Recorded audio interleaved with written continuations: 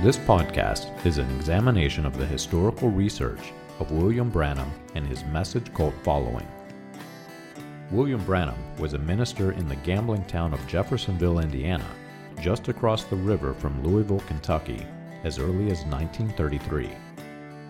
He came in contact with the Reverend Roy E. Davis, an official spokesperson for the 1915 Ku Klux Klan and later Imperial Grand Dragon of the Ku Klux Klan.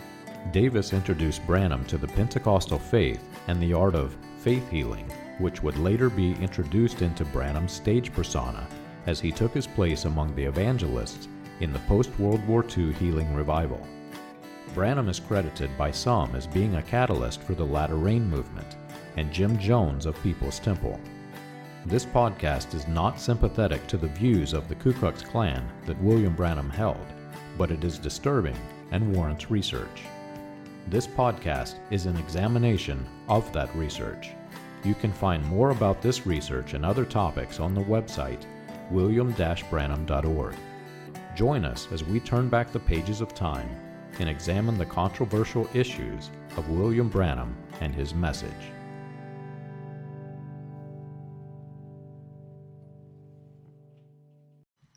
During my 37 years within a cult, I can remember people leaving.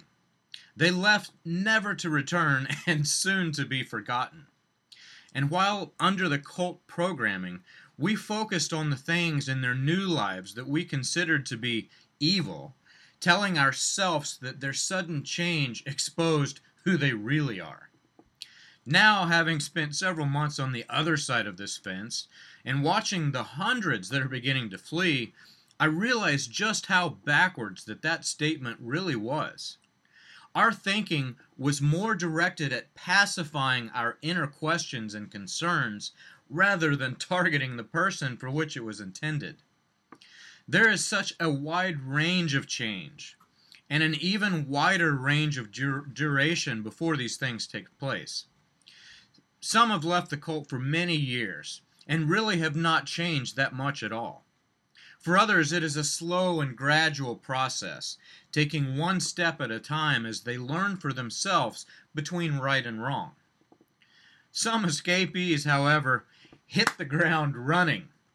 Their change is immediate, and they seem to make themselves noticeably as different as possible in just as much little time. Their difference in appearance or personality is so sudden that, in fact, cult members would consider them rebels, and even more to the point, rebels without a cause. But if we examine this a little closer, we find that even to the runners, this statement doesn't quite fit. When a person has been indoctrinated with cult programming for several years, and suddenly drops all rules and takes the opposite stand, it's a complete shock. Not just for the cult members, but also to those who are fleeing, but fleeing a little more carefully. Even to those on the outside, these people are rebels without a cause.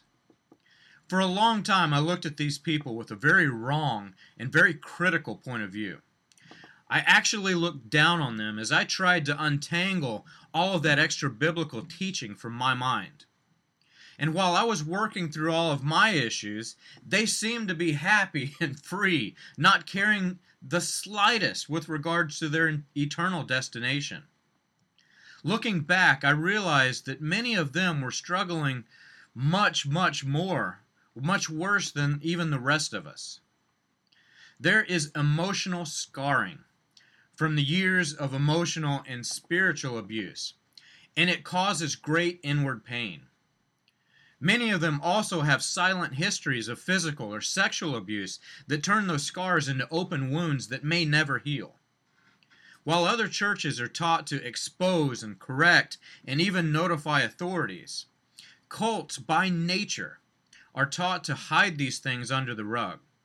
The system could not survive if that rug were not there. And while the illegal abuse seems to be the most impact, that's simply not the case. Their memory can associate specific events with the abuse, label those as wrong, and just move on. But the emotional and spiritual abuse is much more difficult to label. Spiritual abuse occurs when a person in religious authority, usually having a unique spiritual practice, misleads or mistreats his following by misinformation or by abusing their position. This type of abuse is more difficult to heal because it cannot be noticed during one single event. There are hundreds, thousands of these slight tugs into the direction that they lead. This type of abuse is also very difficult to explain. One might point to a specific teaching or sermon to another cult member, and the abuse is so small that it goes unnoticed.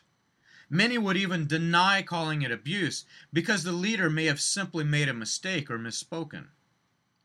To identify spiritual abuse, you must first examine the entire series of teachings, from the day the leader decided that he or she wanted to rise into authority, to the start and finish of their climb into power, to the teachings while under spiritual authority, and sometimes even to the last word spoken before their death. It's very similar to a criminal investigation. Finding the body does not label the suspect a killer.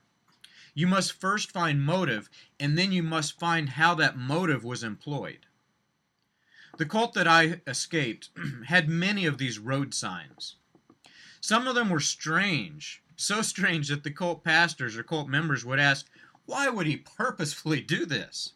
Why would he purposefully do that? They were subtle instances of spiritual abuse that seemed no man in their right mind would knowingly do. I heard the question, why would the leader lie about his own conversion to Christ? He continued preaching the gospel. I also heard this question, why would he lie about his own birth date? There's nothing to be gained by doing so. But when we take 1 or 2, even 10 or 20 instances of spiritual abuse and examine them individually, they do seem silly. Even an expert examining them might toss them aside as mistakes or forgetfulness. But when we combine all of these misleading statements with the hundreds of similar instances of spiritual abuse, we find a pattern that is designed to lead the follower into a direction that is away from truth. It is because of this that we find rebels without a cause. They actually have a cause or a purpose, but they themselves do not fully understand what is behind that purpose. Some of them have tried to explain their spiritual abuse to family or friends, but are not able to piece together the motive for murder. Some of them have even stumbled across the loaded gun with the missing bullet in the chamber and smoke pouring out of the barrel, but without motive they might as well give up. These people are the ones that I feel the most compassion towards. They're reaching out, begging for others to notice, but they don't have all the information. They sense those thoughts from those scornful eyes and realize that they're quickly going to be an outcast. They've stumbled across the underlying issues, and they are forced to give up their life as they once knew it, and they just don't understand why. As they struggle to find themselves, they find themselves scorned, not by just the cult, but also by some that have escaped. Rebellion against the right purpose is praised, but a rebel without a cause is seen as reckless and dangerous. But these people, they do not create sudden change, drastic changes in their life because it is comfortable to them. Many times it is through severe inward pain. Many of their changes have to do with outward appearance or the actions that can easily be seen by others. They want to be noticed. They want to be observed as different from those who are under that same spiritual abuse that they have just uncovered. In my 37 years of bondage in the cult, I never heard the gospel of Jesus Christ. Unlike several of my peers, I studied the cult teaching, levels far beyond most, and I was very eager to listen to the cult leader's every single word. I knew almost every doctrine he created, every fictional story he told, every supernatural event that he deployed in his campaign of spiritual abuse. And many of the sermons I knew by heart. The gospel that we were taught was a different gospel. The differences were like night and day. From the day that Moses broke the stone tablets over the idolatrous and rebellious people, mankind has struggled to understand God's purpose in giving us the gospel. These rules under the Mosaic law had purpose, and Jesus tells us exactly what that purpose is. God wants us to have perfect love. Love for God and love for man. All of the commandments are summed up in these two things. Men do not understand. They focus their thoughts on the evil that is created by breaking the rules, rather than the good that God intended. Every single one of the 10 Commandments can be answered by love. If you love, you will not kill. If you love, you will not steal. In all things, love. When Christ came to fulfill the covenant that man could not keep, we entered into the eternal covenant of grace. And if we examine the spiritual abuse that the people suffered in the days of Christ, we find some very strong similarities. God was no longer the authority of the people. The scribes and the Pharisees were seen as these great spiritual leaders, and their interpretation of the law was the ultimate authority.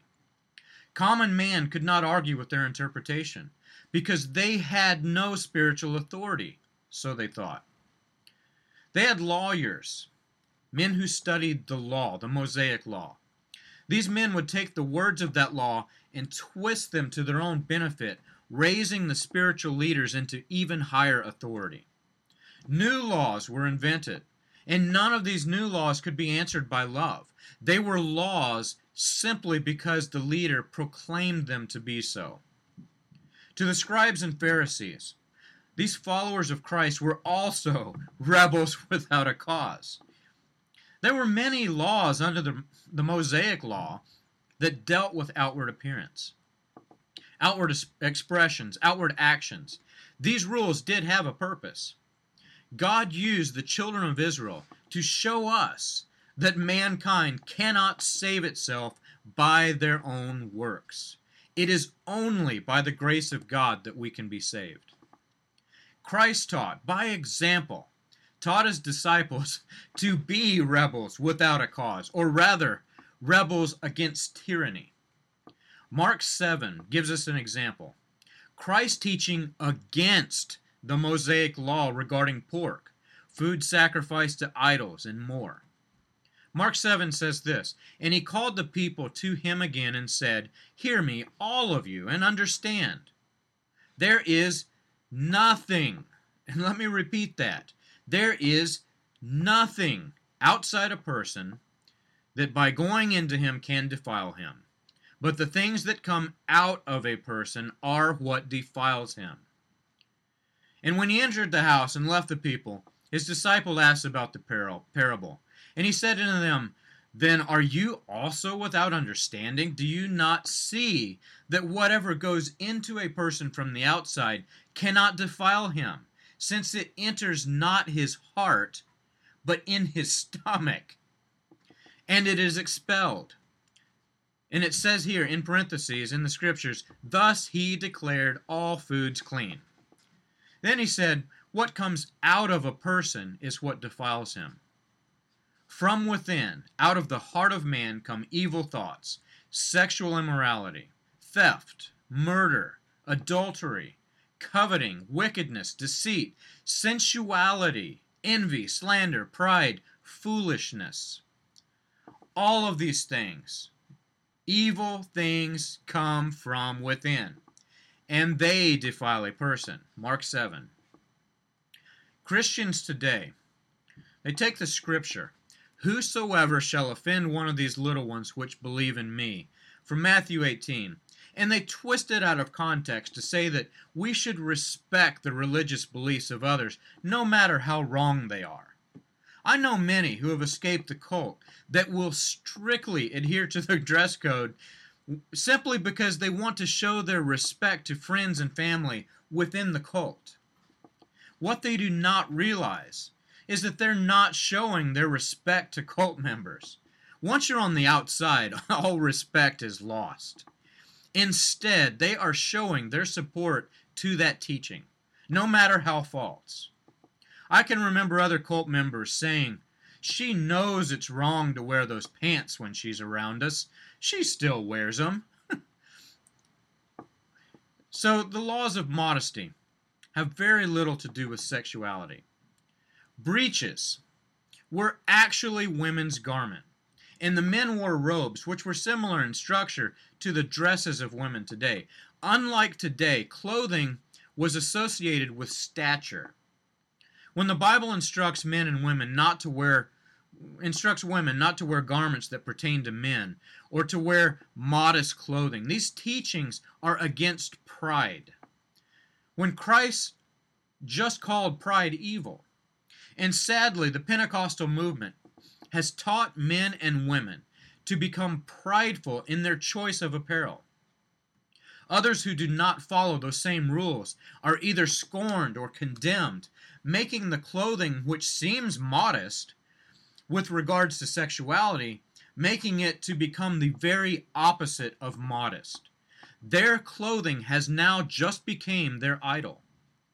Anything that you include in your worship that does not follow the teachings of Christ and the new covenant can very easily become idolatrous. In of itself, there is no harm in wearing clothing that covers skin. I know very good Christian people who wear this type of modest clothing. But when your religion teaches you that you must live this way in order to be clean or pure, then you have just replaced the blood of Jesus Christ for those old rags. You have let your idol nullify the work that Christ did for you on the cross. Looking back, these rebels without a cause seem to be breaking rules that put them in their pathways that angels feared to tread. But after reading the Bible without the blinders of spiritual abuse, I'm not so sure this is the case. Many of the rules that we were taught were scriptural, and we thought were scriptural through the twisting of the Bible seem less important as those twisted scriptures become untangled. Very little of our rules were founded in love for our fellow man, and many of them actually hurt our fellow man. Most of them filled our hearts with pride, which is sin. We placed more emphasis on these rules than we did the gospel of Jesus Christ, and these rules became our idols. While they probably do not yet realize it, these people who were rebels without a cause were actually lifting up their hands saying, "We no longer submit to idolatry. We choose the blood."